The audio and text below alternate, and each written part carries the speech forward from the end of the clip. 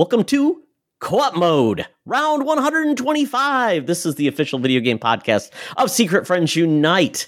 I am one of your hosts, Todd Oxtra, in spooky Sauvage, Minnesota, joined by the chilling Canardian, Mark Garabin. Brains. How you doing? Doing pretty good. We were talking a little bit about Halloween plans. You've got something really cool lined up. We're gonna do a ghost walk in St. Paul where it's guided at night. They're gonna talk about all the scary history of all of the old.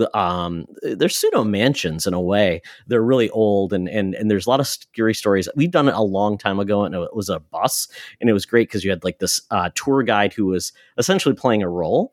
And then they had with you a dead French maid who was supposedly killed at one of the properties. And she was also there to provide a little bit of comic relief. And so we're excited about doing this one because we didn't do it with my son last time. So Logan will be going along with us. So nice. I'm looking forward to it. And I'm just really enjoying spooky season right now. It's been a hell of a lot of fun watching lots of spooky movies. And hopefully this will be a spooky episode. This is really our Halloween episode because we normally record, and because of everything, and this is going to be our Halloween episode. We tried to do it at the very end, but it's just too rushed, and it would just get out there like the day after Halloween. So it doesn't really work. Nobody wants to be scared on November 1st. No, exactly. No, this is a good time for the Halloween episode. A little lead up. If people listen a little late, it's good. We're ready to go. Yeah. Or just save this for spooky times if you want to be really spooked. Because, Mark and I are both the scariest guys, at least when you look at us. But, we don't need a costume. So with that, we want to thank a chilling thank you for our Patreons. And if you'd like to be a Patreon, check out our Patreon. You can get a 7-day free trial, Mark. Lots of good content. We just put out a spooky episode of The Spinner Rack. It's our comic book show, and it was American Vampire. Very cool Vertigo comic book about vampires. It's a really unique take. So check that out. It's there for free, along with lots of other content. So Mark, who are the cool kids who are our current patrons? We have the Friends with Benefits tier, including Corey and HD, John Sadorf, the Phoenix Sisters cosplay, Banger Bang McBanger, the third Banger, son of Banger of the House of the Bangers, aka Brendan Myers. We have the BFF tier, Sean, Stella, and Henry Nias, Missy Merchant, and Andy Milliken. And we still need to assign John a power-up, do we? Yes. This was part of our changing of the tiers and giving more benefits away, and this is one of those benefits. Mark, might be a curse. This is maybe our scary curse shall be cursed with this power-up. It is kind of a spooky episode. Do you have a scary power-up for John? A scary power-up. Let's see. What's a spooky power-up? Instantly that comes to mind is just like Ghost Mario. John can just turn into a ghost whenever he wants to. I don't know what the implications of that would be. Would he astral projection kind of leave his body? Would his body just disintegrate and then reintegrate when his ghost power runs out? Maybe. Is his body unprotected as he's out of it? That's there's some implications. So I think, my other one, I was just thinking about necromancy and just raising the dead to do his bidding. Which, gift and a curse. I think that one, you got to deal with some zombie horde, and you control them, but maybe you lose focus. I don't know. That's but I think I'll go with John can turn into a ghost. Ghost Mario John. I like that. Yeah. This is the type of ghost that can what was that game on the GameCube? Was it Geist? Geist, yes. Possess everything. Dog bowl. So you possess, the security cameras, and then this thing and that thing. Yeah, it's I remember that game. So weird. Let's see. So if I was going to pick and I'm going to do like that, the whole like, it's a blessing and a curse. So like in those games where you get like a perk, but if you get this, it like reduces your stats. So I'm going to be like, you get extra stamina, but it reduces his overall health. That's like, so basically he can go longer, faster for quite a time, but when he uses it, it basically takes it away from his health. So it's really one of those, you have to be very careful when you use it, because if you use it right before a boss fight and you're going with less health, might not be the plan you wanted. Can you recover the health, or is this like, what's that movie called? With the kids, and every time they use their magic, it like basically, reduced their life. It turned them older the more they used it. And the guy's like dad was, it was like regular kind of like high school dad age kind of thing, but like he looked like he was 90 kind of thing. What the hell is that called? Yeah, I don't know. I was thinking like Spawn. The Covenant. Oh, The Covenant. Okay, I remember that. Yeah. I was thinking like Spawn, because that was Spawn. Like he would use his powers. He essentially reduced his he reduces his life of expectancy, and then he would go to hell. So that was kind of his curse, to use his powers and make him really powerful, but he would lose his health and would eventually go to hell, and he didn't want to do that. So he had to conserve it and use it appropriately. So hopefully, John, you enjoyed those power ups, and if you disagree, take it up with management. Oh, that's us. Oh no. Ooh, let's see how that goes. Thanks, John. Well, this week we're continuing with the spooky theme. And Mark, I picked horror game settings.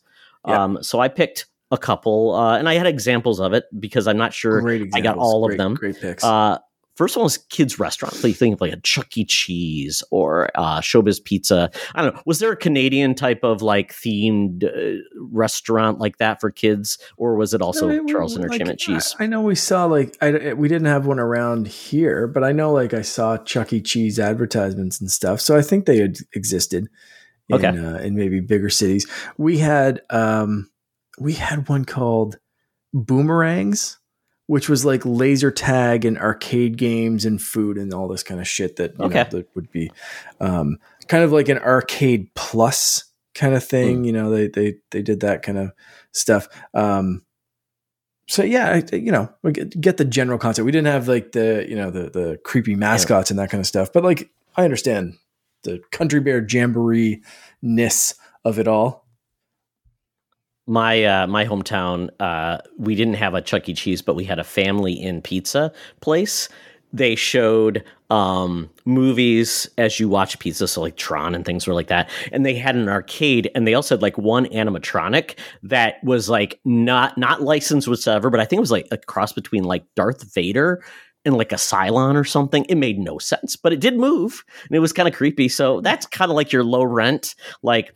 And it did close, so I imagine that would be a good place to have a horror-themed video game, would be the low-rent, Five Nights at Freddy type place. And that's where I kind of thought of that. And we've got that actual movie is coming out at the end of the month, Mark. So that actually looks pretty good, with Logan Lerman, I think, is in the lead in that. So actually, it looks kind of scary. So I think they nailed it. Next, Mansion.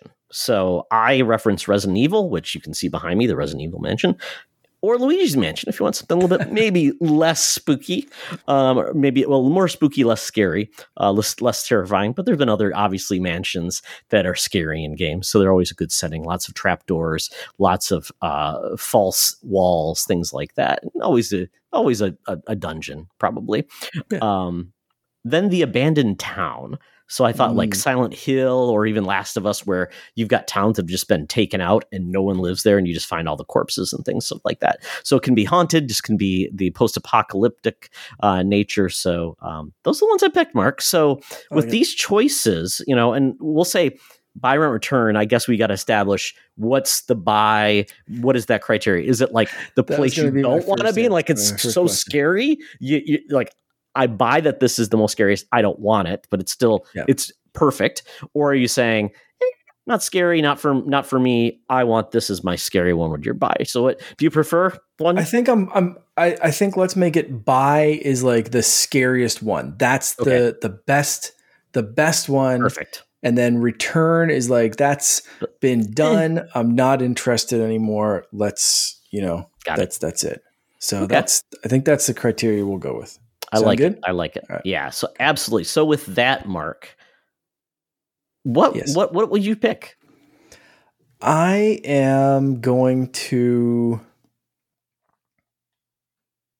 return Mansion because I think it's limiting because it's been done, like you said, with Resident Evil games, Luigi's Mansion. We've got a few of those already. And I think you can put aspects of a mansion in an abandoned town. So I'm going to use that. That's going to be my return, even though I absolutely love Resident. Like if I think of horror game, Resident Evil is the one that comes up. Like the first Resident Evil, that is like my go-to horror game of choice. And same thing with Luigi's Mansion. I'm going to be playing Luigi's Mansion this month because it's fun and kind of, just quirky kind of Halloween fun. And that's kind of what I like.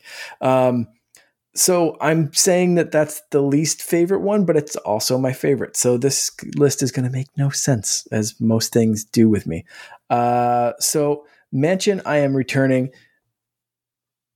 I'm also kind of thinking about this in terms of like our bonus round later. So that's, if you're wondering how my brain's working tonight, that's how. It's going to be a toss-up between Abandoned Town and Kids Restaurant, but I feel like, again, the Kids Restaurant could be a little limiting, and an Abandoned Town, you could, again, have an abandoned restaurant in there. So adds to the creepy factor. I do like horror games that trap you in a location. So Kids Restaurant or abandoned restaurant or abandoned like place in general, like one building, one little creepy place that you're in. I do get the appeal of that. I do like that. But I think I'm going to use that as my return or my rent, and I'll buy the Abandoned Town just because it opens up so many possibilities of going in here, going in there. And there's something creepy. I was talking about this with my wife about a week ago because we were talking about an abandoned village that we went to. And I found it very peaceful. Apparently this place is haunted. It's, it was abandoned just after World War I. So there's not much left now. It's the foundations and ruins of buildings and all this kind of stuff. But it was some parts were creepy, but for the most part, I found it so peaceful there because it's out in the middle of nowhere. So there's not even like a cell signal. I just found it was very quiet. Perfect whatever, but also probably creepy, if the sun goes down and stuff. And like, again, there's no cell signal, and so no lights, no nothing. Just, you're in the woods and there's some creepy building structure foundations around. So I like that. Even a small abandoned town like that one, like a complete ghost town would be scary, but also like a town that people are supposed to live in, like a Silent Hill kind of thing where it's like everyone just seemed to have disappeared or something like The Last of Us where it's like halfway between the both. I like that. Is that, again, is it as psychologically terrifying as like being trapped in a restaurant with monsters or demon possessed, creepy dolls that want to kill you? I don't know, maybe, but that's what I'm going with today. You never know what you're going to find in Abandoned Town. Yeah. That's where my brain's at right now. Okay. What about you? You make a lot of great points. So I don't know if you swayed me or not one way or the other, but as I'm thinking through this, I'm really thinking, to your point, the mansion has been kind of done before.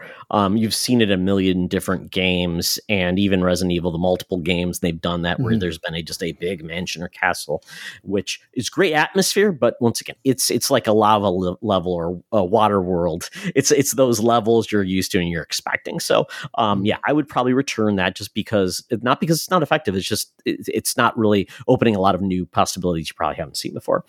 I do like the idea of the abandoned town because what it opens up is, to your point, you're probably in the middle of nowhere. So once again, the likelihood of you getting assistance or making a communication or even trying to get somewhere else is probably going to be very hard.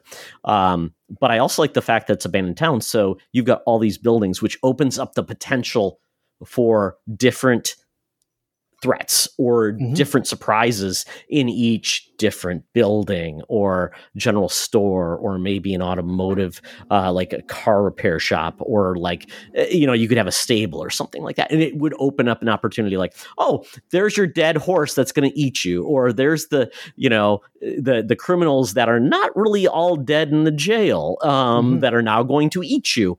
And a lot of places for things to hide. So I like that, because you think you're safe, you got away from something, and you close the door and you look, and hey, look, your best dead friend is there. So I like that. So I'm gonna rent that, because I think it's got some opportunity, some new things, especially we've seen that with games using it, and it works well. And depending if it's like post-apocalyptic or something like that, can work either way. Or like turn of the century, old times. Think of like Sleepy Hollow or something like that. Really like that era.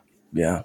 But then Kids Restaurant, I think I'm going to buy that, because I feel like there's opportunity here. And I think it's that very small enclosed space. You're in one building, not very big, limited places to hide. Ultimately, you're going to probably have a lot of locked doors that you probably can't access. Do you have keys? And then potentially an opportunity for someone to spy on you with cameras. Which gets a little more creepy, like the Friday Nights at Freddy. So it adds that claustrophobia, and you never really feel like you're safe, because if you make a sound, most likely you're going to be screwed. And the opportunity to just meaning that every move you make is going to be harder, because you are probably closer to being found than in these other places, just because they're bigger spaces. So yeah. I like that. You get that panic factor too, right? Like you said, is the door locked? Do you have the key? If you have the key in that setting, do you have time to open the door? Do you have time to get? Is it like the key ring with 85 keys? Right. Like even if it's one, like if you try to open a door, my porch light burnt out a couple of nights ago, and it was, trying to get the door. It was like pitch black, and it was just like, I was carrying some groceries in one hand. And I was just like, something's chasing me. I'm done. Like, I'm out, because I just could not get it. It was just, it was not working. So replace that. And you're going to drop the keys. You're going to drop the key. And then where's it at? And, for sure. So like that, you get that immediate panic factor that you might not get. I think you're right on with the abandoned town, where when you said like, you get away and like, you think you're safe and something, but you could be safe. You know what I mean? Like there's so many places to run. Like you look at that building, you're like, I'm not going in there. I'm going this way. Maybe. Yeah. Like you just kind of cheese it right to the end. So I like that choice. That's really good.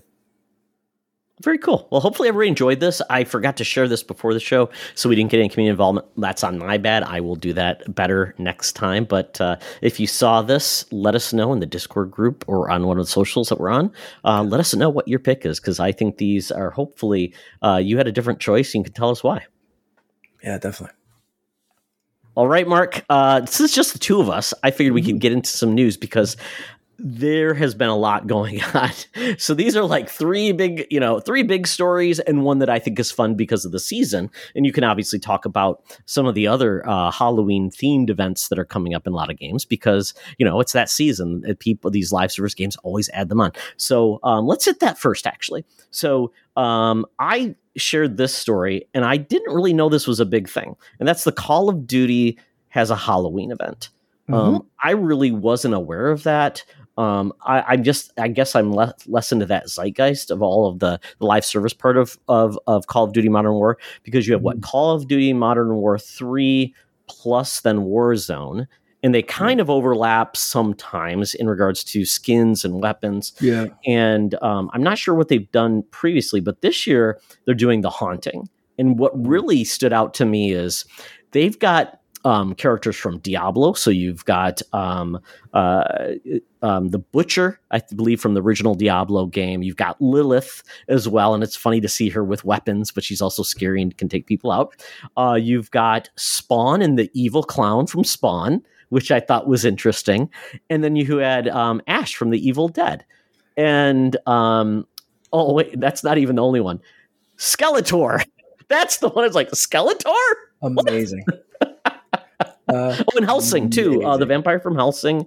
You've got some Doom elements as well. And then Anarius from Diablo as well. I guess that's the angel as well. So that's kind of cool. So I don't know. I know Warzone's free, but I believe the Modern Warfare 3 online is you have to own the game. So I don't know. Does any of this stuff seem interesting to you, Mark? Because I know that's typically not your thing. It's not typically my thing. I usually play the campaign. Yeah. With this, I mean, I'm almost tempted to try it out, but I'm not sure.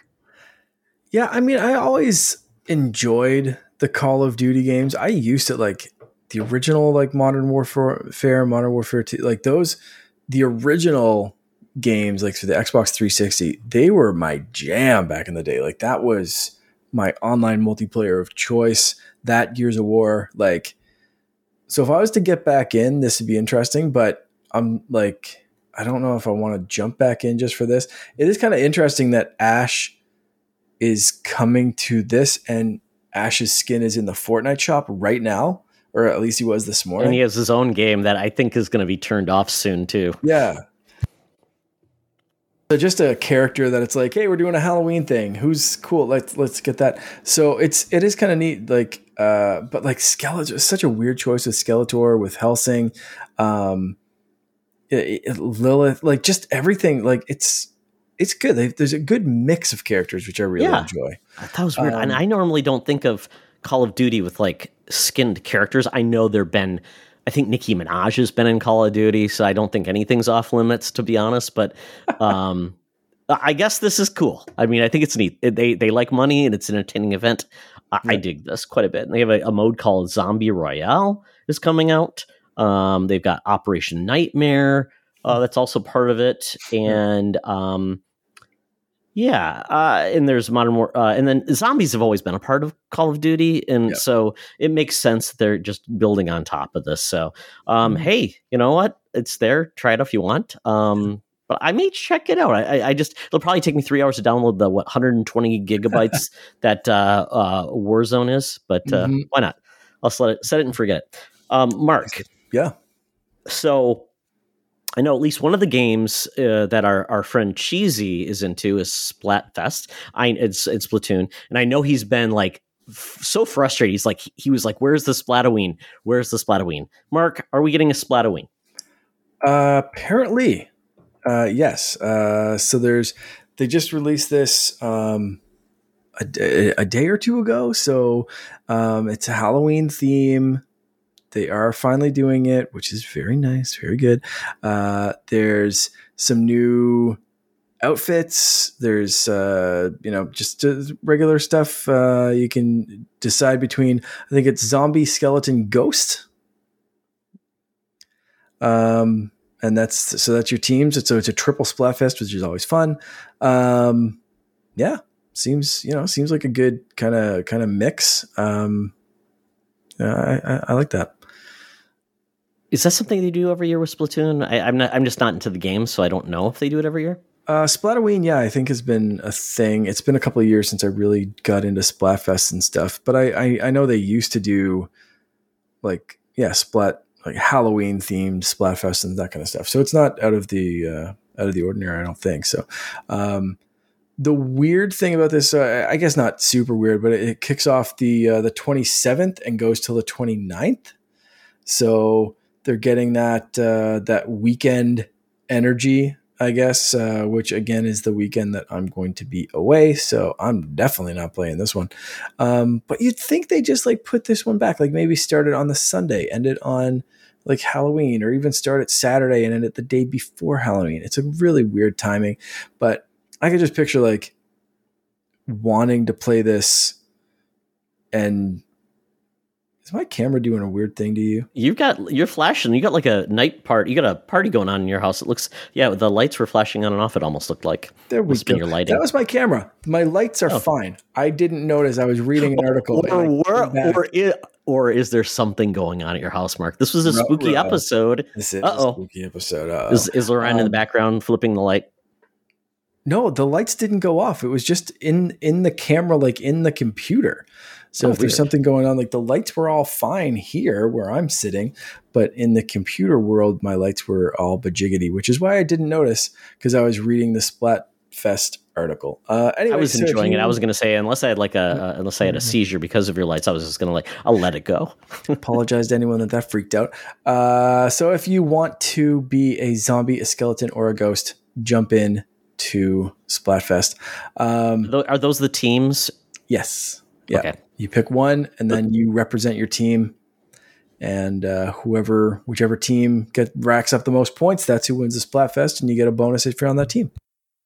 Nice. And then I'd be remiss if I didn't bring up Fortnite and what they're doing this year with their Fortnitemares. They're doing Fortnitemares as always. They've got some amazing original outfits, including a zombie mummy looking guy, like a zombie cat, a zombie looking fish thing, which is in the shop right now, and I thought was hilarious. But the big ones are always the tie-ins. We've had Universal monsters before. In my collection, I have Frankenstein and Frankenstein's Bride, I believe. They're the two that I got in prior years. This year, no Universal monsters, which I'm disappointed with, but we are getting Disney's Jack Skellington. The Pumpkin King himself is coming to Fortnite, and I can't freaking wait.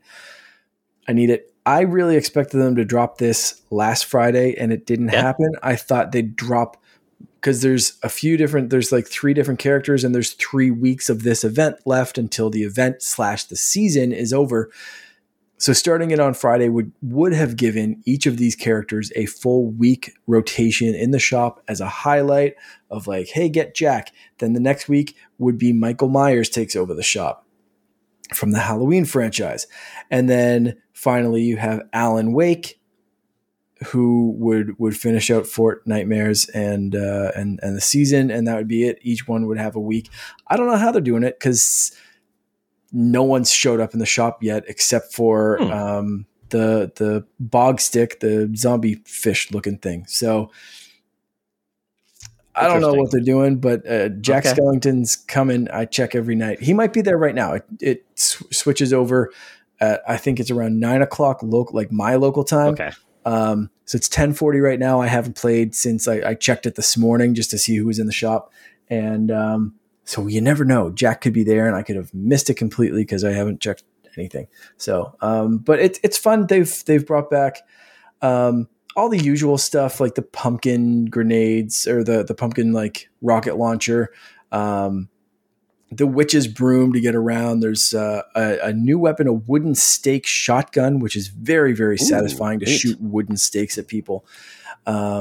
And there's some creepy stuff all throughout, and then different, missions that you go on and complete the Fortnitemares quest and unlock a bunch of emotes and thingies, and you can collect candy and all the usual Fortnitemares good stuff. So, and then, Horde Rush mode, which is, the kind of zombie mode for Fortnite. So tons of fun, no matter what live service game you prefer.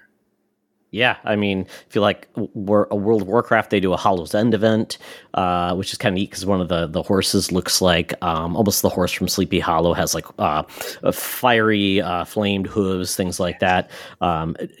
Destiny does their Festival of the Lost, which is fun. You do essentially trick-or-treating, and you get really crappy masks that are made of like paper mache, and those are kind of fun. And then Overwatch typically does their kind of like a PvE event, which is always fun, but now they're charging for the PvE stuff, which kind of sucks. Yeah. But yeah, they're doing a Overwatch Diablo crossover this year. So no matter what, so no matter what you like, there's probably something out there just to get your spookiness on. So enjoy that. And if you're looking for a recommendation for a fun Halloween themed game, get Costume Quest. It's great.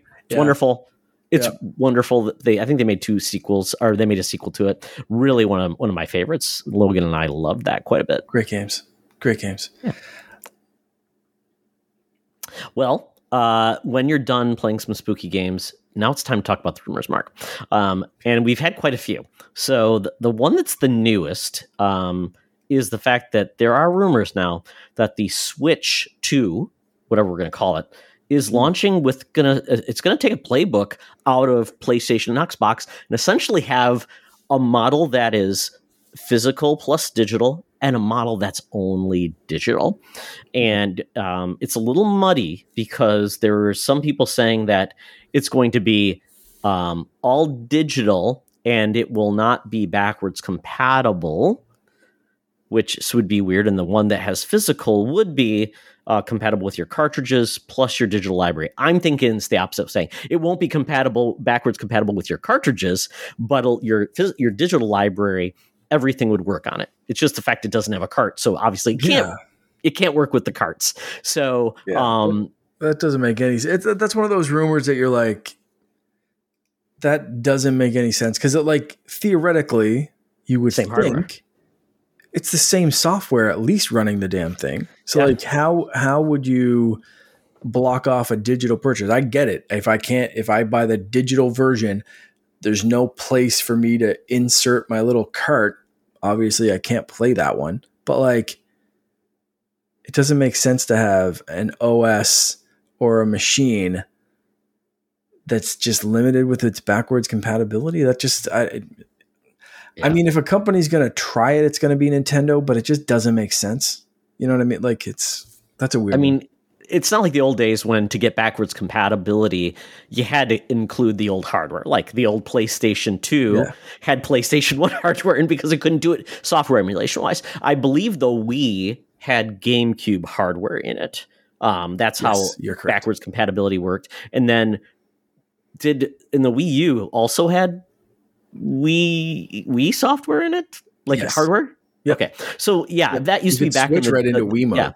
Yeah, and then the PS3 had essentially a PS2 built into it. That's why it was so damn expensive. Yep. And then they got away from that. They got rid of the hardware, so then it was no backwards compatibility. So I don't think they're going to put a Switch 1 hardware in a Switch 2 to do it. I don't think they're doing that. That would be way too heavy, way too expensive. It would just be dumb. So I think, to your point, it's just going to be a digital only, which, quite honestly, I think if you offer both, I don't think you see anything wrong with it. And I don't know how Nintendo would be how would they justify it though? Because by taking out a slot, does that really cut a price? I just don't see how it works. I'm thinking it's not a Blu-ray drive or something like that. As soon as you said it, I was like, why?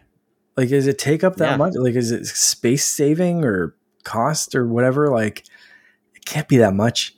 Well, unless that's unless that's their light model, they launch with here's the dirt cheap model. Yeah.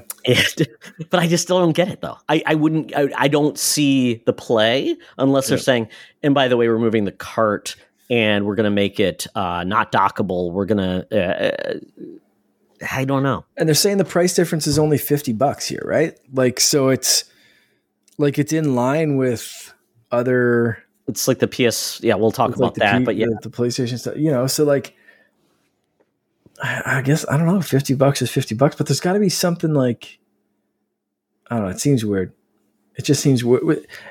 Maybe it's a mental thing for us where it's hey, it's a disk drive is at least something big, this is just a little cartridge slot. It seems weird. But Nintendo's done not quite the same thing, but something kind of similar before with the DS line where as the DSs got older, they lost the GBA slot.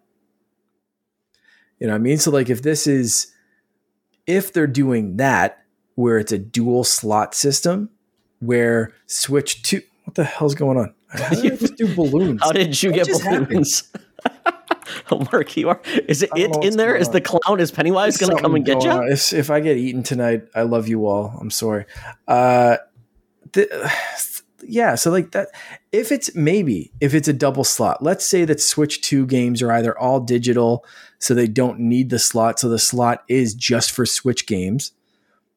Or if the Switch 2 takes a new kind of cartridge, so this is like a double slotted kind of thing, maybe I can see them like being like, that price is just, you if you want the Switch library, you just got to pay up. You know what I mean? Like that could maybe make sense to me. If it's something like like the Game Boy DS kind of thing of like, yeah, you can get the DS with the Game Boy slot, or you can get the DSi, no Game Boy slot. It's smaller.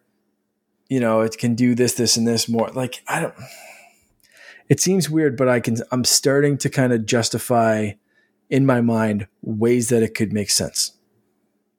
Yeah, like I said, unless they could not figure out a way to make backwards compatibility work from a software sense, because if they're going to go with new NVIDIA, basically chipset, which may make it more difficult to do the backwards compatibility. I don't know. I don't know enough about it.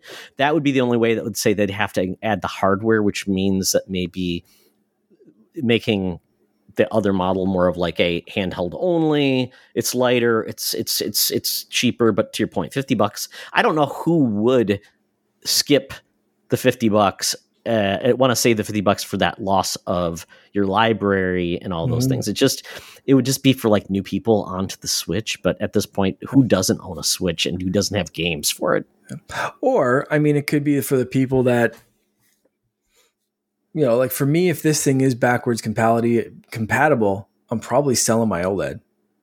You know what I mean? Yeah. Or like saving that. Maybe we'll save one of the OLEDs because both myself and my wife both have OLED models. Maybe save one of those to give to Finn. But like for the most part, probably selling them and getting these new things. You know, so like if you're the kind of person that would hold on to the Switch because you have a collector's model that you really like, my wife might say, yeah, I'm not letting go of this Zelda collector's model. Like I'm keeping that one.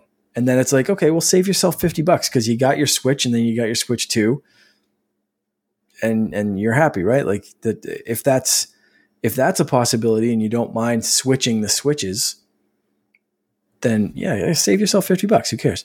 But for me, like if I can get a backwards compatible one, nah, my OLED's gone. I'm just giving you one. Keeping hardware where essentially your library moves with you is kind of now, it kind of negates needing the old stuff, unless you're like you said, a custom version or something like that. You really loved it. I mean, there are going to probably be games like, I know on the Switch Lite, there's certain games that don't work in certain modes because they removed some of those things. Yeah. So maybe you're more likely to get rid of that than the other one. But yeah, to this point, I mean, it's a weird one, but we're in now like prime rumor time because the Switch is going to launch next year, the Switch 2. Oh, yeah. So we're going to hear more and more about this. It's just a matter of when we actually get anything revealed. But we're going to get those weird screenshots of like somebody had a Switch and they mocked it up. And I can't wait for it. I love that. Just it's so much fun just to understand, guess what it could be. Yeah. And, we'll be surprised if they don't do anything special. I still think we'll be surprised because like they did just what we thought. Oh my God. Kind of like they merged their console and thing. And that's what we always wanted. Oh my God. Yeah. Yeah. I can't believe Nintendo actually gave us what we want for once. Yeah. That's shocking.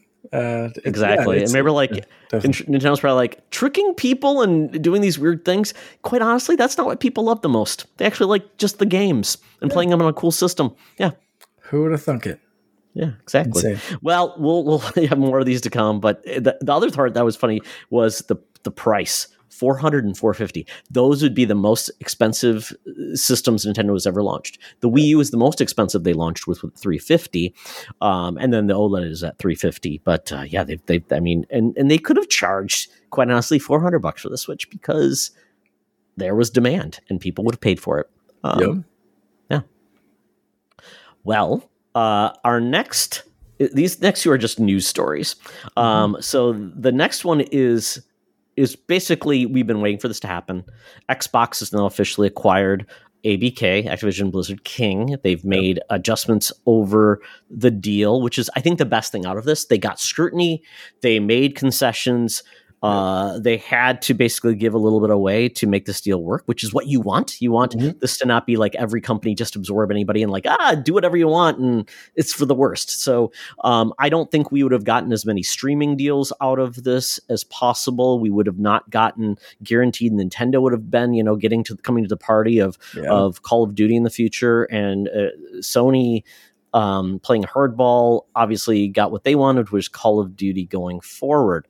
But Microsoft spent $69 billion to get ABK, and Bobby Kotick will be out of the company by the end of 2023. So that's a win, because it will make hopefully a better culture for the studios and the developers. I believe, Mark, there is like over 20 studios that will be joining. Like King itself has 11 developers, which I didn't realize. And really which gives Microsoft an instant mobile developer wing. Like of that, it's wild. Like people, again, we've said this before, people focused so much on Call of Duty, and that is important for consoles, but Microsoft, I don't want to say they didn't care about that, but I don't think that was like one of the things near the top of their radar for this acquisition. Like, I don't think people understand how important King is in this acquisition. Like, mind-blowing amounts of like just revenue and development power and like just that's what they're after. It opens the world up to billions of consumers. Yeah. I mean, mobile does. I mean, and, this would lead you the lens to think, well, does this mean we're going to see Microsoft go back to a Windows phone? Where would they go? Because I know what they don't want is to have to pay the iPhone, the Android tax on their stores. I know they're talking about getting a mobile store. I don't really know how that works, because I don't think Apple will want you to do that, because Epic tried and they kind of, got caught and got their hands smacked. I don't think I think Google does. Microsoft has been in Epic's corner quite vocally. I think it's because of this acquisition. I think they kind of saw what was up. They saw what Epic was trying to go, and they're like, 100%, give us our own store. You go, boy. Glad it's you and not us trying this. Yeah. It ties take a hit for it. To Game Pass as well, and different things of like just Apple basically, but like, you can play these games, but you can't stream this game. You can play this thing, and you can't have this subscription, but you can have that one. It's just like Apple makes up all these dumb rules that kind of benefit themselves, but not others. And it's almost like they write these rules specifically to be like, Microsoft, like, screw you. Like, hey, Steam, screw you. But there are some regulators that are eyeing Apple. And the newest Apple devices are, I think, a direct reflection on that, of Apple getting out with things with like, so that the newest iPhones have USB-C instead of a Lightning connector. And that is Apple getting out in front of it before they were forced to do it. Yeah, by Europe. Right? It's only going to take one place to do the exact same thing with stores. Like, hey, open up this walled garden of an app store you have. Like, the app store exists on a Mac. On this Mac that I'm recording in front, I can get the app store. It's great. It means everything that's in that app store, Apple has vetted. They trust it. It's secure. It's this, it's that, it's whatever. For the most part, whatever. Things can leak through just like the app store now. But like, that's a great place to go for certain things. But like any other computer, I can go on whatever website I want to and download whatever thing I want to from anyone. Whether I trust them or not is on me. It's my device. I can do what I want. If you get a MacBook for your mother, you can say, hey, Mom, here's the app store, just like on your phone. Trust this place and don't trust, like this anything else. Yeah. Like, you can kind of lock things down like that. It's an ecosystem, walled garden. It's great. You share, everything works with whatever you've got. It's very much to be a seamless, take the pain out versus Windows, to your point. There's a billion launchers. I mean, we're hearing potential rumors that Sony's going to make basically a launcher on PC, so they don't have to pay the whatever taxes out there. I mean, Windows, I don't know if they actually charge fees, but nobody wants to be on the Windows Store. Steam has a 30% fee on their store because they're kind of like the everybody needs to be on Steam to be relevant. Although Epic, they're basically having exclusives, like Alan Wake 2. It's only available on the Epic Game Store. It's not available on Steam, and they paid for that because they want to bring people to the store. But they also decided that they were going to be more dev friendly, and they only charge, I think, 8 or 11 or 8 or 12% versus the standard 30 from others, stores.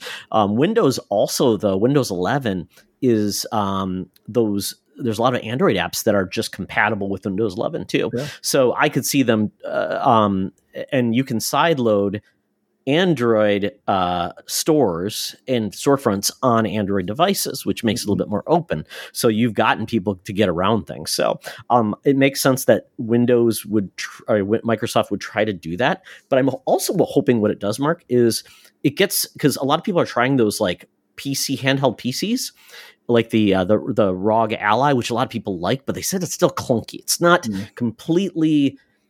There's no real Windows mobile platform at this point that works really well. They have Surface, but that's a little bit different. You want just a gaming, like Steam has the big mode, which is essentially, it's like a console that, and Windows doesn't have that yet. And I think if they can do that in a mobile PC environment, that will be amazing, because there's a market now for it. They found this, like, hey, Nintendo figured it out, and they're like, oh, people that don't necessarily want Nintendo, but they want the luxury of having that PC architecture with the Steam and all these other devices. There's going to be more coming. I think there's even a Legion. They have one that's very much like the Switch. It's higher powered, but it's also basically got like Joy-Cons, and which is pretty cool. So all of these things are kind of like, it's going to be interesting to see what they do with King. That's in part of this deal was part of driving revenue. Yeah. Mobile generates a ton of revenue. Call of Duty generates a ton of revenue. And that's what they want. Because right now, Microsoft does not, or Xbox hasn't like had a live service game that's really nailed that revenue stream coming in. Halo, they tried, it just struggled. And if they can do that, that also teaches them how to do that with their other games as services as well. So there's more to play here, because ABK, that's what they do. Blizzard's been doing games that make money for years, Call of Duty as well. And I think the other part of this that'll be interesting is to see, I think they released a list of like the IP that is owned and wildly underserved. I think there's this is what we most hope is it's better, opportunities for the developers there to get off of Call of Duty, hopefully, and do something else. Toys for Bob. There was another developer that did a lot of like Crash Bandicoot and Skylanders things as well, that we're hoping they'll get to go and things. And the thing I want, Mark, I want Guitar Hero to come back. Yes. But I also want Design Lab guitars. Ooh. So just think about that. Our Xbox is now in the hardware business. I want or just even faceplates for your guitar. Like you could and you can get those designed. So they don't have to keep making different guitars. You can just get those faceplates because they're doing the wraps now. Yeah. I think that would be cool as hell, because we need new instruments, because you can't, just making them backwards compatible doesn't work, because how many of those guitars are still working and are around? And if you can find them at the eBay, they're like $300. I still have two. We need all new plastic instruments. I love that, especially the customization bit. Oh man. Yeah. Microsoft's got the money to get licenses back. And maybe they could get, let's put it this way. The company that made Guitar Hero is kind of floundering. Maybe get them to say, hey, go away, Harmonix, from Rock Band and come to Guitar Hero. Come back to your original home. Yep. That would be awesome. Yep. The potential. Yeah. So this is good. We don't know about games coming to Game Pass from this acquisition. They said at this point they don't expect anything in 2023, which is a shame if everybody wants Call of Duty, the new one, or Diablo.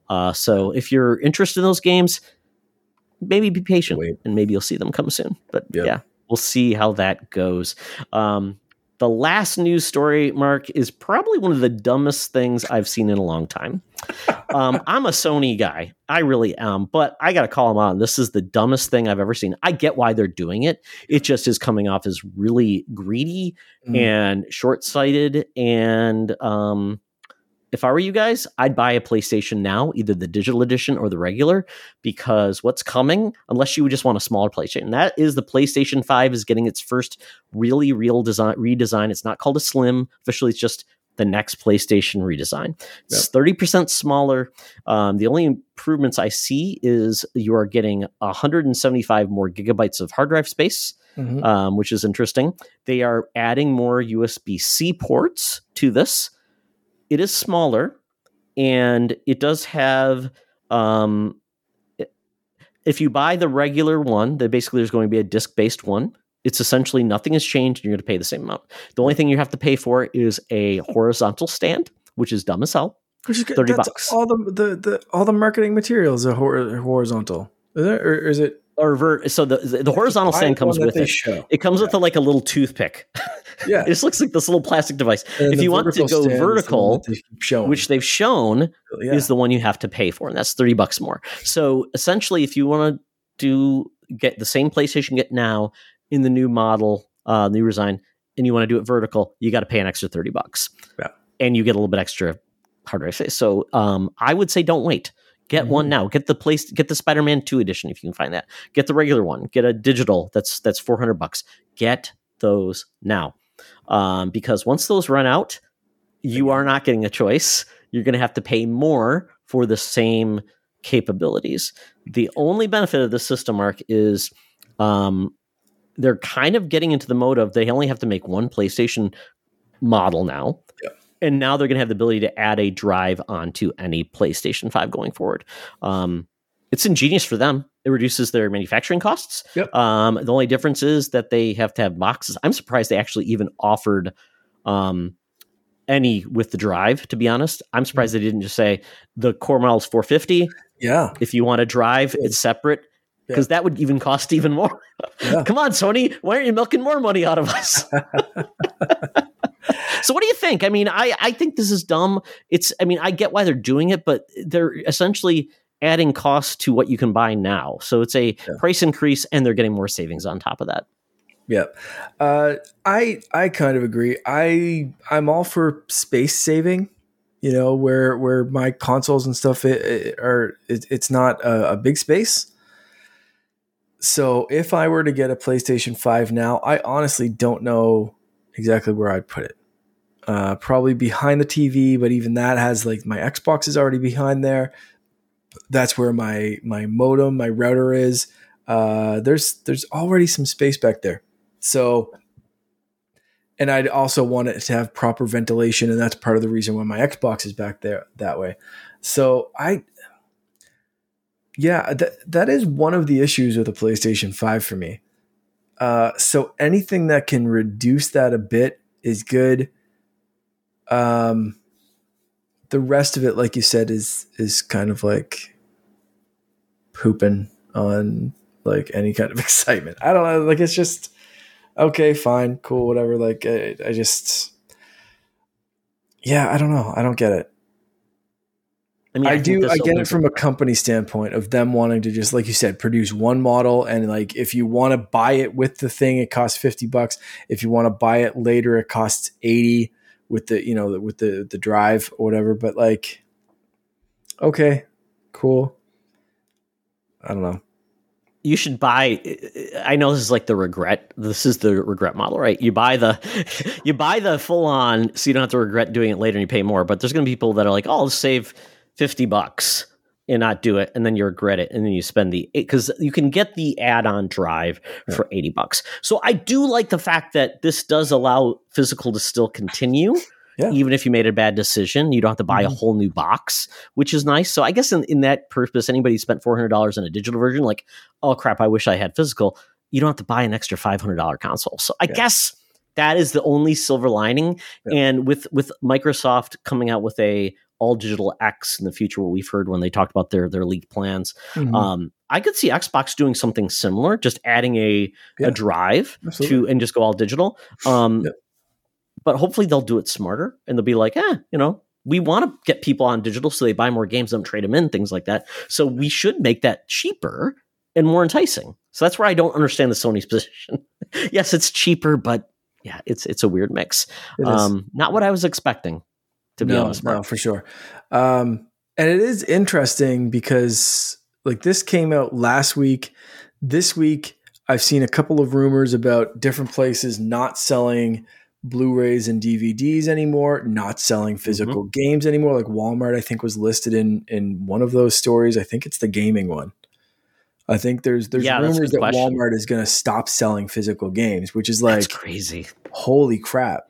So then, is this like a long play kind of thing where the digital version right now is just like, don't get that one. Don't be a dummy. But like in a couple of years, that's going to be the de facto because, like if you can't go buy a game at Walmart, why bother having a disc drive in this thing and save yourself $50 or whatever it is? And just like, because you can't buy physical games anymore. And that's a road that a lot of people don't want to go down. I, for the most part, have all physical games. There's a few that I bounce back and forth, but for the most part, like I'm digital just to, again, save some space. Yeah. I mean, everybody wants to sell you a subscription service, so the need for that, even the newest Xbox this holiday, their big holiday thing is going to sell you an S 500 gigabyte edition with a 3-month subscription to Game Pass. Yeah, so they're doing their own effort, and Sony same with PlayStation Plus. Nintendo's the only one that's basically not trying to sell you a subscription where you get games that are new, and they still don't mind if you buy physical games. So I think Nintendo will be the last man standing because PC, long ago, I cannot buy a PC disc even if you tried. Because I don't know when the last time I saw a disc drive in a PC. Oh man, yeah, they just don't come anymore. I mean, Apple was the first one to really kind of get away from any type of physical media too. So games are kind of like the last man standing. But you know what? I still have GameFly, and GameStop is like, hey, you can get games where we're at. Come to GameStop, please, please come. Yeah. We'll sell you games. And pre-orders may actually matter again because. Really, there might not be enough discs to go around.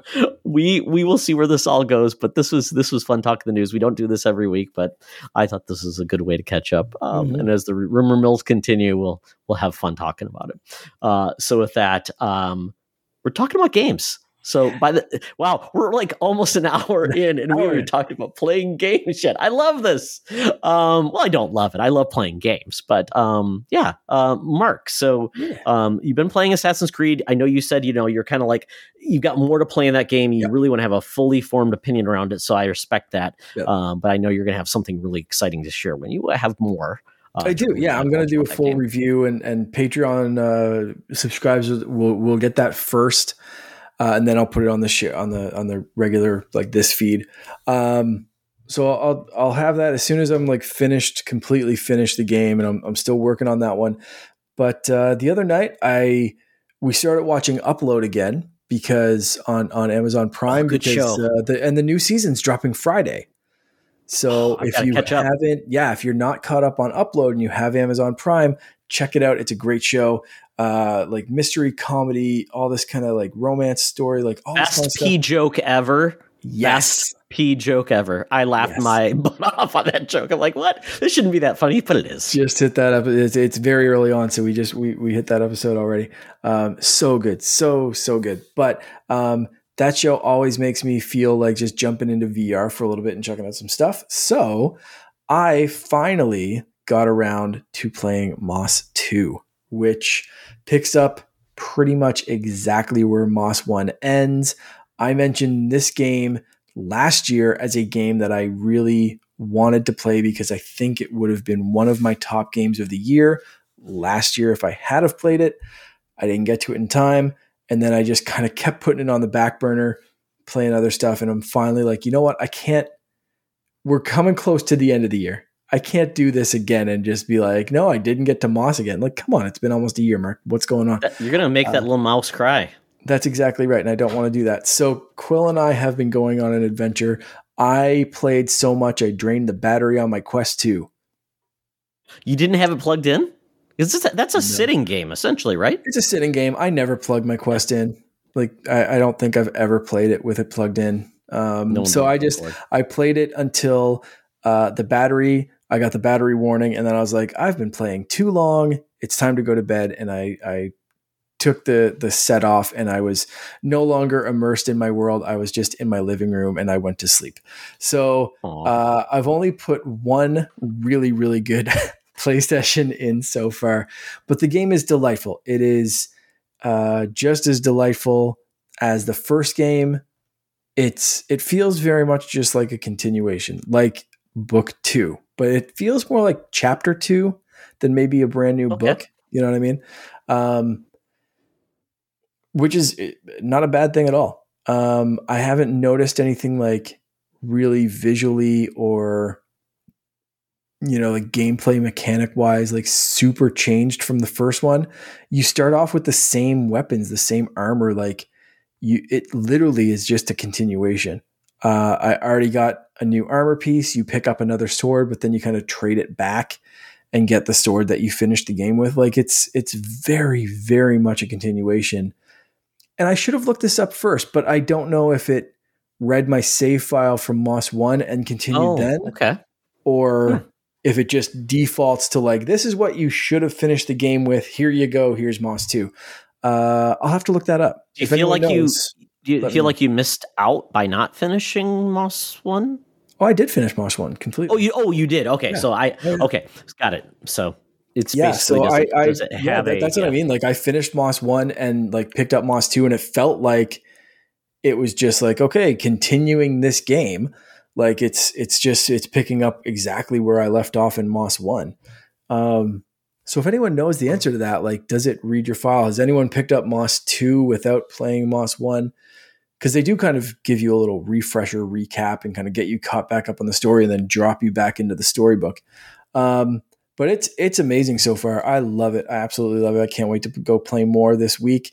And I kind of play that as a little palate cleanser in between Assassin's Creed, because I'm still working on that. But that's really it. I've been doing that and playing Fort Nightmares, which I already went into detail with, so I'm not going to bore anyone with that. Todd, I was thinking about this. I was looking up Moss Book 2 because it's on Steam. And actually, I gotta get this. Moss Book 1 and Book 2 is currently on sale, a combo, $16. What? On Steam. Oh, yes, because Moss Book 2 is $20. So why would I already own Moss, so it's not doing anything. But I will do that, and maybe crap. I wish I could just get like the Steam code and just give it away because I already own it. So I wish maybe that's the way to do it. I don't know, but I played Moss through Steam, through my Steam VR library on Quest. So I didn't have it through my Quest library, and I played it there. And it makes a huge difference if you have a good PC to do that. The screen doesn't change, but the horsepower does. And I really wish I had played more. My Quest is actually away, and it is always dead when I go to play it. So I got to figure out something like that. But I've got in-laws coming. And also I'm going to relatives for Thanksgiving. So I think I'm going to bring the Quest with me and just scare the poop out of them by playing like Vader Mortal, because that always scares people when they climb. They find out people are like, they have height issues. So I think I'm going to get back into it, Mark, because I've got my new PC, a lot of horsepower there. I'm assuming, and that uses the Oculus Link technology, is basically physically connected. I've done it with wireless Virtual Desktop, which is kind of cool too. Works really well actually, because the Quest 2 works great wirelessly through PC. That has that AirLink, but the Quest 1 didn't. Unfortunately, it's not very good. And when I see the things with Quest 3 and what they're showing with the AR technology, that's attractive to me. That's far more attractive than PlayStation VR 2, unfortunately, because I just I don't know. But the sitting games are attractive to me because my space is kind of small and doing crazy stuff like that. I don't want to hit my OLED. I don't want to do crazy stuff. So, but I think I want to get back into it with those type of games that are that type of experience. So we'll see how that goes. And I do have a workout area that I could go and not damage anything. That maybe I'll go back to Vader Immortal because I never finished the game. So you've got me intrigued to go back, but Moss is great. I loved what I played of it, and I want to play more. Definitely. Yeah, you should. Such a great little story. Well, I've been playing something a little less cute, and that is something I never even remembered that existed, and that is Resident Evil 4 had DLC. Back in the day, they had a mode called Separate Ways, and this was Ada Wong's missions that happened concurrently with Leon. Like Ada would show up and they'd like have, I love their relationship because it's really like Ada likes Leon a lot, but she has to be protected and she has to take care of her stuff. So she's cold-blooded. Leon thinks she's just only out for herself, where you find out that Ada's really helping Leon along the way. You know, she's got a cold exterior with a warm inside heart. And this was originally on the PlayStation 2. I don't know if it was on the GameCube or not, that they had the Separate Ways mission. Like I said, I didn't even know it existed because I played it on GameCube. Well, they have redone Separate Ways and brought it to the Resident Evil 4 remake, and it was $10. So I bought that. I got the game back from GameFly, and I loved it. I couldn't stop playing it. The gameplay is fantastic. Ada's really cool. She has a grappling hook, and then you get some upgrades where you can actually use it in combat, where you can pull away people's shields, which is fun. She uses it to traverse, like when you're fighting a boss, like you can get up on top of roofs and go after them. And I loved it. I thought it was wonderful. I loved how and I can't compare it to the original one, how different it is, but I loved how they just basically would showcase her as she was kind of witnessing what Leon was doing. And you find out that the only reason Leon really survived that initial mission in the village, we talked about it, Spooky Village, was because Ada actually made it happen. So she was kind of like his guardian angel along the way. I really love this. I thought it was awesome. Probably about 5 to 6 hours of gameplay, but well worth it for $10. It was amazing. It got me back into Resident Evil. I loved it. Can't say enough about it. The difficulty wasn't too bad. Maybe I was playing on medium difficulty, but if you played it higher, oh my goodness, it would kick your butt. But loved it. Great game. Resident Evil 4. Glad I got back to it. It was spooky time. So it's perfect for me. Time to play it. That's awesome. Oh, absolutely. Yeah. And then the Dark Pictures Anthology. I've talked about this by Supermassive Games. They do Until Dawn, The Quarry, and then they do this series called the Dark Pictures Anthology. And this is the 4th game that I played in the series called The Devil in Me. Until Dawn and The Quarry are their best games. The Dark Pictures Anthology feels like the B movie version of that, like where the budget's not there, the people in the game are not there. Like typically those games, Until Dawn and The Quarry, have like stars, like people you know. Right. There is no one you know in these games. They do have an overarching, like almost like not a narrator. He's kind of like the guide, and he's in this room. And he's kind of like almost like the Watcher in Marvel Comics, where he can't intercede, but he's there to basically document stories and decisions. And he's cool. He's this cool cat. He's British, very cool. And in his lair, you see the old posters for the previous games, almost like memories that happened. So I played the Man of Medan. Right. There was something in the Ashes, which was the military one where you're basically in Iraq, which was kind of a cool, different take on things. There was one game I didn't play, which I heard was not very good, but this most recent one, I have played a little bit. I haven't played the whole thing, but basically I got through the intro mission which was kind of like that, like a lot of horror films. It's like, this is like not part of the full game, but gives you enough that gets you in, kind of like if you think of Scream with Drew Barrymore, and like you have that part. And then it shifts to the actual real game. So this game is about North America's first serial killer, H.H. Holmes, which, if you've heard about him, he killed like over 200 people potentially around the turn of the century. And that's where we kick it off. And you get to be part of one of his murders. And it fast forward to modern times. Basically, it's almost like a paranormal investigation team where they're invited to a guy who has essentially recreated H.H. Holmes' mansion or hotel in a remote island village, Mark.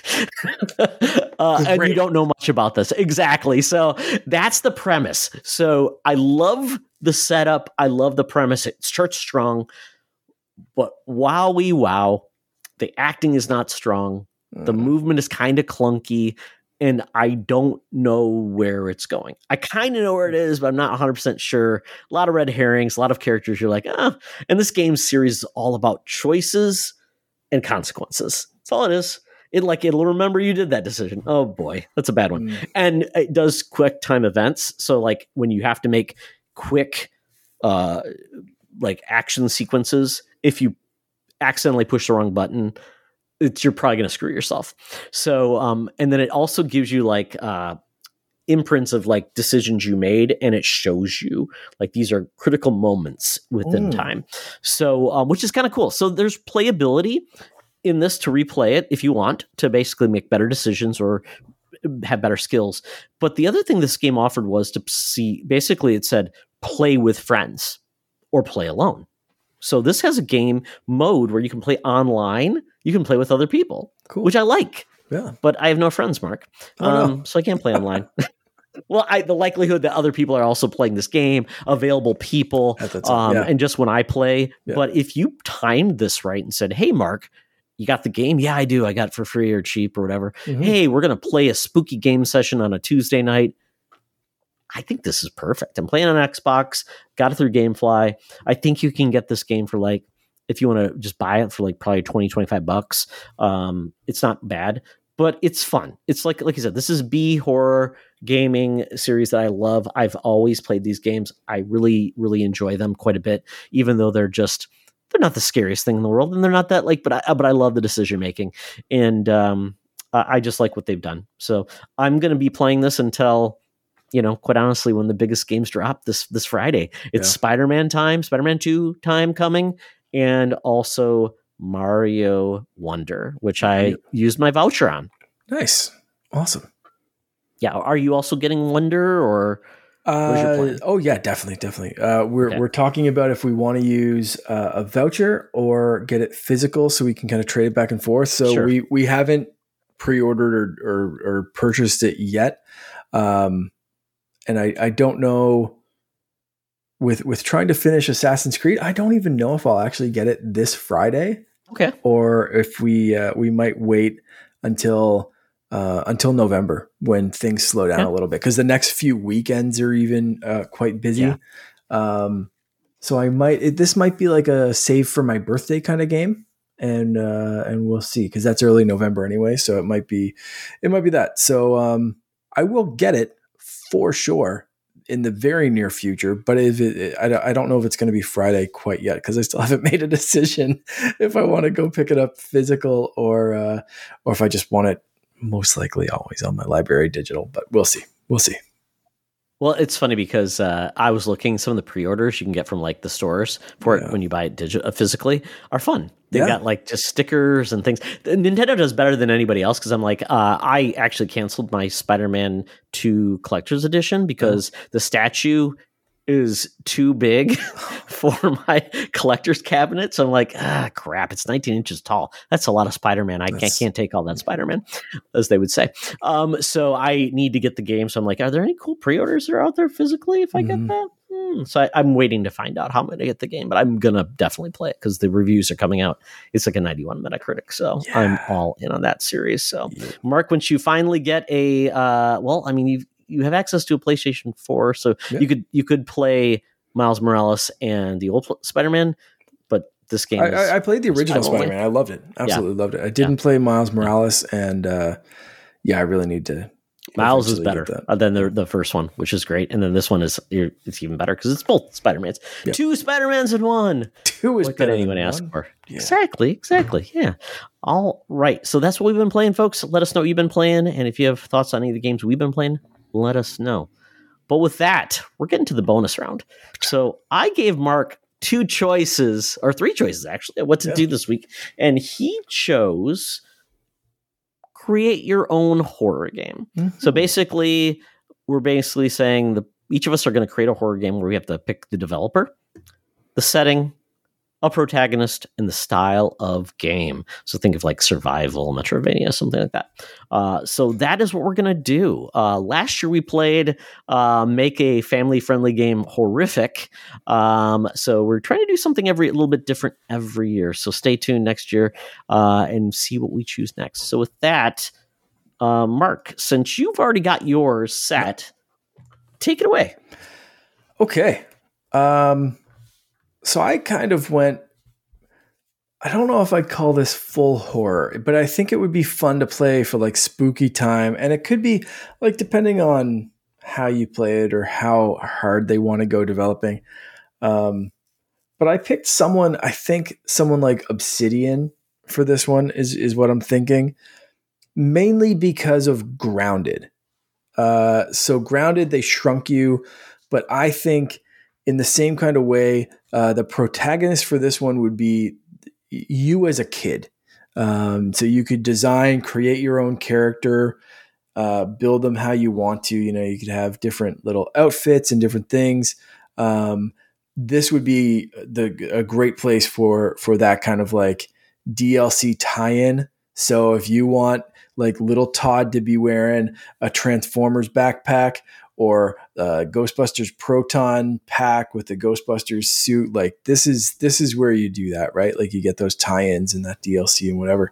But this is it. You play as a kid. I'm thinking like that 6 to 8 or 9 year old range where like you're kind of getting that independence of like, hey, I can go outside the yard. I can go up to my friend's place. I can do this. I can do that. You're kind of getting into a little bit of trouble, but not like too much. You know what I mean? So I remember like for this age group, for this age range, I remember like my cousins, like older cousins or like just like kids around or whatever, just like you try to creep each other out. You try to go after the haunted house down the street. So I'm thinking this is like the setting for this would be those little snapshots. And like each kind of mission or each level or whatever could be different things in your everyday life. But like Courage the Cowardly Dog, cartoon, love that.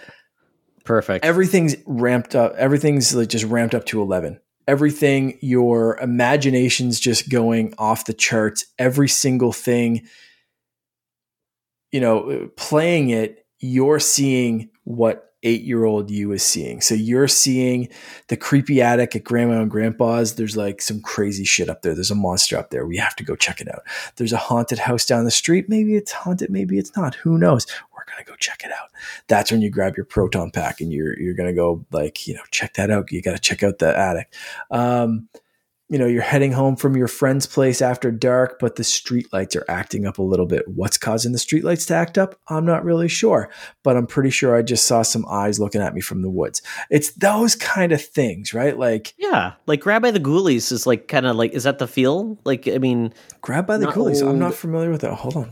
It's rare. That's their spooky game. That was the first game they put on Xbox, was Grab by the Ghoulies. No way. I never played this.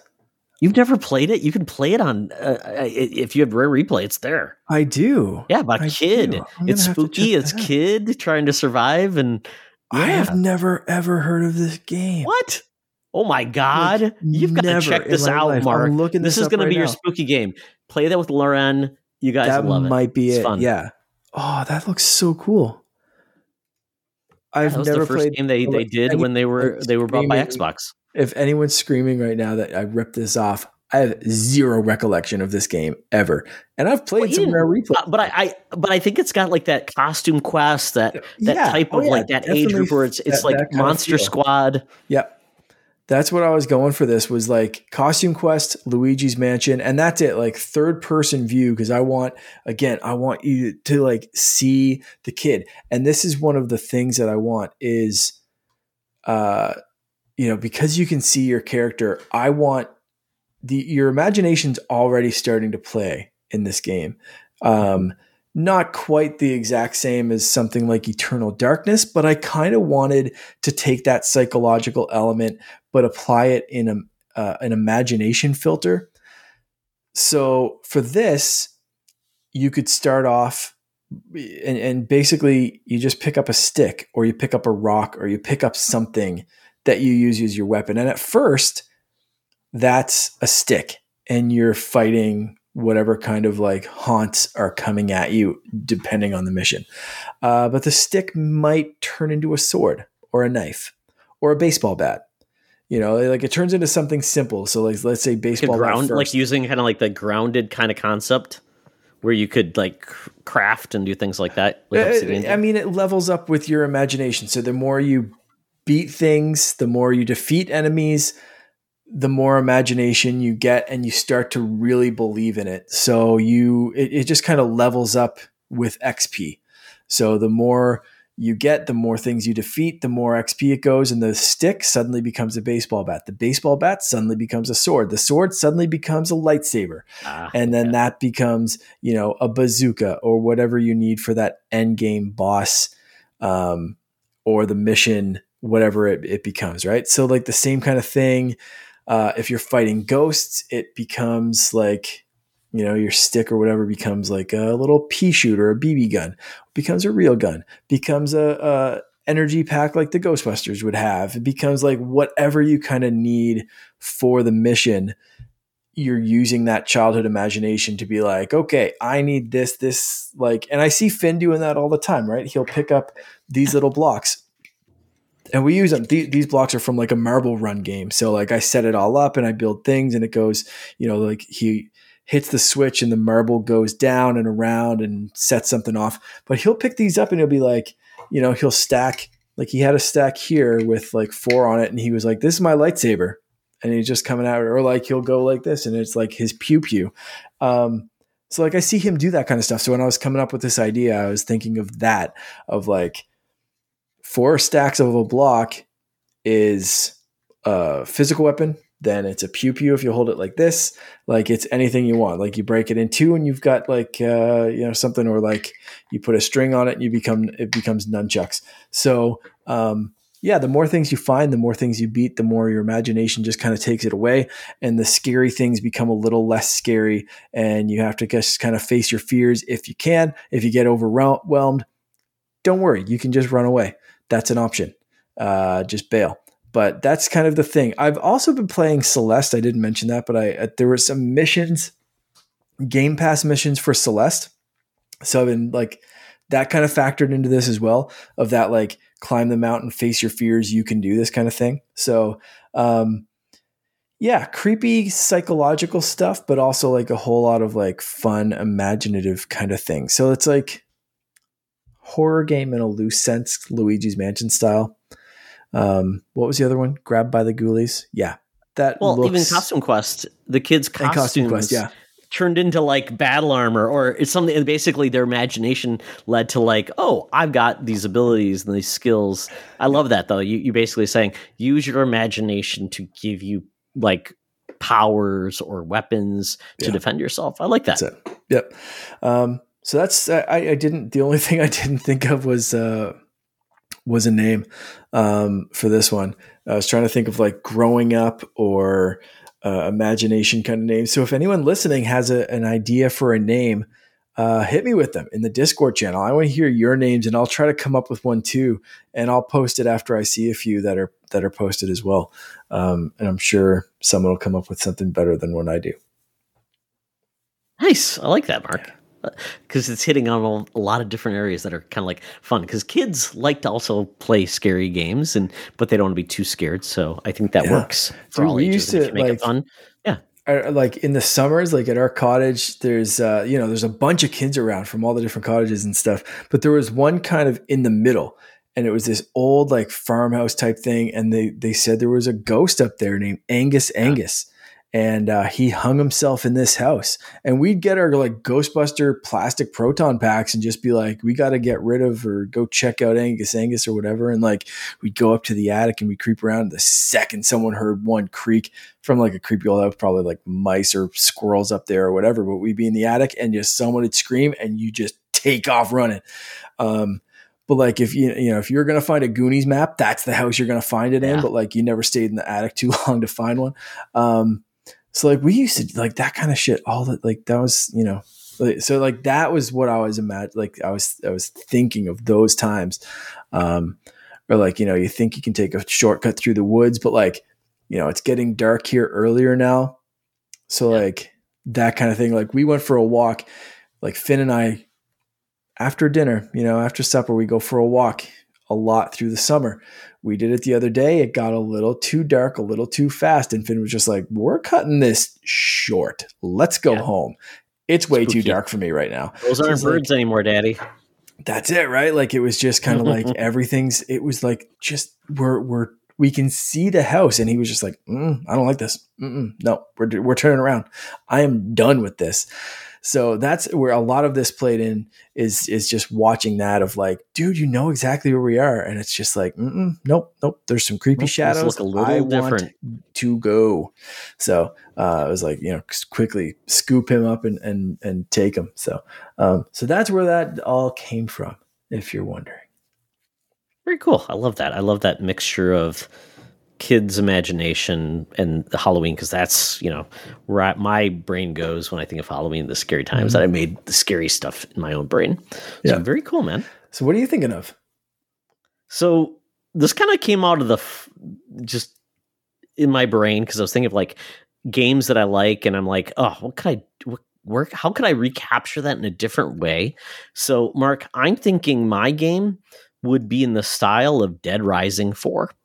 So if you remember Dead Rising 4, so it was like the fourth Capcom game, where this one was on the Xbox One, and it was great. And it was also on PlayStation, I think, but they just really refined the gameplay. Basically, Frank West, he's a photographer. He's got to basically take down zombie hordes. There's masses of them. And the fun is how you battle them and take care of them, but it has a cool storyline as well. It's really fun, but it's imaginative as well in the gameplay. But it's about a zombies hordes and just having a good time taking them out, but in that type of setting. So I'm taking Capcom Vancouver is the studio who made that game, so I'm going to use them, because quite honestly, I don't know what they're doing. Maybe they're making Monster Hunter game, but I don't know. They're going to make my game though, because Marvel's going to say, "Hey, we want you to make a game," because I said Marvel. That's right, folks. I'm making Marvel Zombies, the game. Oh, that's awesome. Yes, Mark. My cast is going to be the Marvel's Midnight Suns. So Midnight Suns is Ghost Rider, Blade, Werewolf by Night, Doctor Strange. Think of anybody that has anything to do with the occult, the supernatural, Dr. Voodoo. Add them on, maybe Moon Knight as well. They're in this cast. And they're going to be swappable, whatever, or you can play cooperative and you can play with 4 other people as well. So it's almost a kind of a mode of like the Marvel Ultimate Alliance or the old X-Men Legends as well. So think of like that type of game, but more of a 3D setting then rather than the top down. And the settings are going to be the Xavier School for the Gifted. It's going to be the Savage Lands. I think of like zombie dinosaurs and things with Kazar and Zabu taking on Sauron. They're going to have the Avengers Mansion. So you think of like Scary Mansion. There you go, Avengers Mansion. And then Fantastic Four Freedom's Tower. You could do Manhattan. You could do you could do the Sanctorum as well. Think of any place in the Marvel universe you could go. But it's going to be, people are going to be able to be upgraded with their powers, the ability to take down zombies, and you're going to see zombie versions of villains and also heroes that you have to take down. Obviously to find a cure. Why is this happening? And it probably leads you down a path of who's all behind this. And I don't want to spoil that because that's the fun part of this game. That's the synergy I want Marvel games to do. Fun, adult, crazy gameplay, awesome studios making cool stuff. So that's what I want. I want Marvel Zombies, the game. I freaking love that. You surprised me when you were going with like the Dead Rising stuff. I'm like, okay, cool. Yeah, I like that. Is you drop Marvel Zombies? Like, I got to rewatch that because I like my face is just like, it's got to be just pure shock. That was such a good idea. I love it.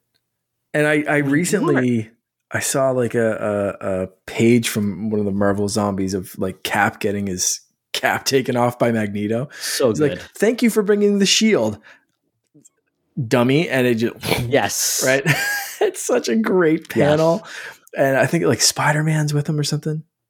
And he's like shattered his leg or something like that. And it's just, it's such a great, cause like they still have personality, but they're zombies. And I think that would be such a new zombie take. We're so used to zombie video games being like zombies with powers. We have not seen that yet. But like in a video game setting, zombies that can be like, oh yeah, hey, Spidey, go after him because we still know what this is, but we also really want brains. We can coordinate. We can use powers. We're a team. We can still communicate effectively. You got Morbius, who basically is undead, so he's a good guy to have on your team because he can't get turned. Or it was Machine Man was in one of the series where he was basically a machine. He can't be turned; he's a machine. So he's a great. So you could do that. You could mix up your teams and find people, and maybe there's a cure that you could turn people back. Don't know, but so good. Yeah, I want these type of games to be made because why not? They'd be so much fun. And you know what? Nothing better than seeing your heroes turned loose and not have to worry about killing anybody because they're already dead. Yes. Deadpool needs to be on this team as well. Just Deadpool kills the Marvel Universe zombies. Absolutely. And it's because of his healing factor. He can't be turned. Just like Wolverine can't be turned. He could be in it as well. So there you go. Well, there we go. There's our games. So you got something a little bit more for the young at heart, and you got something for the rotten at heart, I guess. The rotten heart of our undead hearts. There we go. So, folks, let us know your pitch. You know what? We won't steal our idea. Ours are trademarked by Secret Friends Unite, the Canadian, and Ox, proactively. So, Marvel, come and get me. Mark, I don't know. I guess you got to go to Xbox for yours. Yeah, right. Yeah, I guess that would be an Xbox exclusive or whatever. Obsidian, yeah.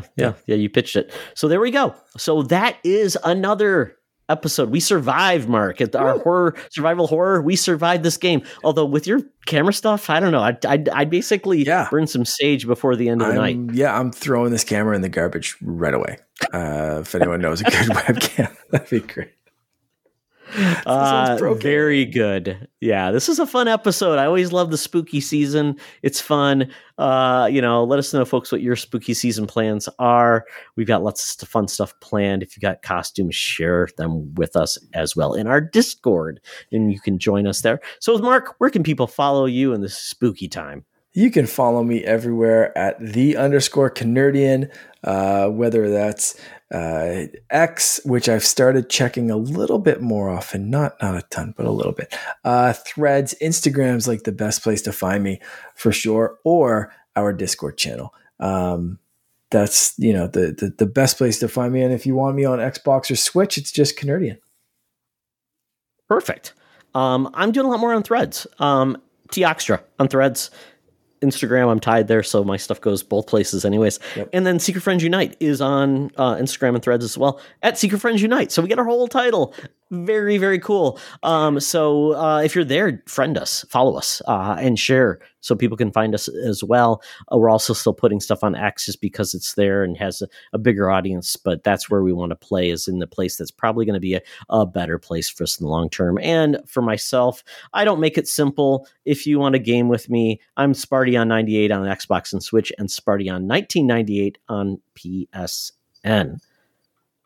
It's so simple enough. I think I finally figured out what's going on. I've upgraded to the latest version of Mac OS, and now there's like reactions that you can do There we go. And I can have lasers. All right. So there's things you can do now. So maybe your movements caused your distress. I think so. Yeah, I think that's what was going on. I was probably no sudden movements, Mark. No, that's it. I gotta stay very still, or just turn that feature off because I just figured out how to turn it off. Yeah, but there we go. And I just saw perfect. Was that a phantom cat behind you? Oh yes, yes. Disappeared. In my mansion. I've got cats. I've got dogs potentially.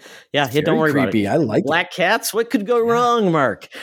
So yeah, follow us. Make sure we survive this, guys. This might be our last episode. Who knows? Probably not. So thank you, Mark, for joining me on this scary journey in the world of video games.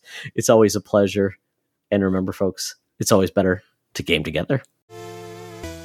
This podcast is part of the Secret Friends Unite podcasting network. Visit secretfriendsunite.com for more great shows, articles, news, reviews, and more. Secret Friends Unite podcasts are available on Apple, Google, Spotify, and other podcast services around the world. If you'd like to be part of the conversation, you can join us on Facebook or our new Discord server, or follow @SecretFriendsU on Twitter. Please subscribe to Secret Friends Unite on YouTube and visit our merch store at tpublic.com. Just search Secret Friends Unite. Thanks for listening.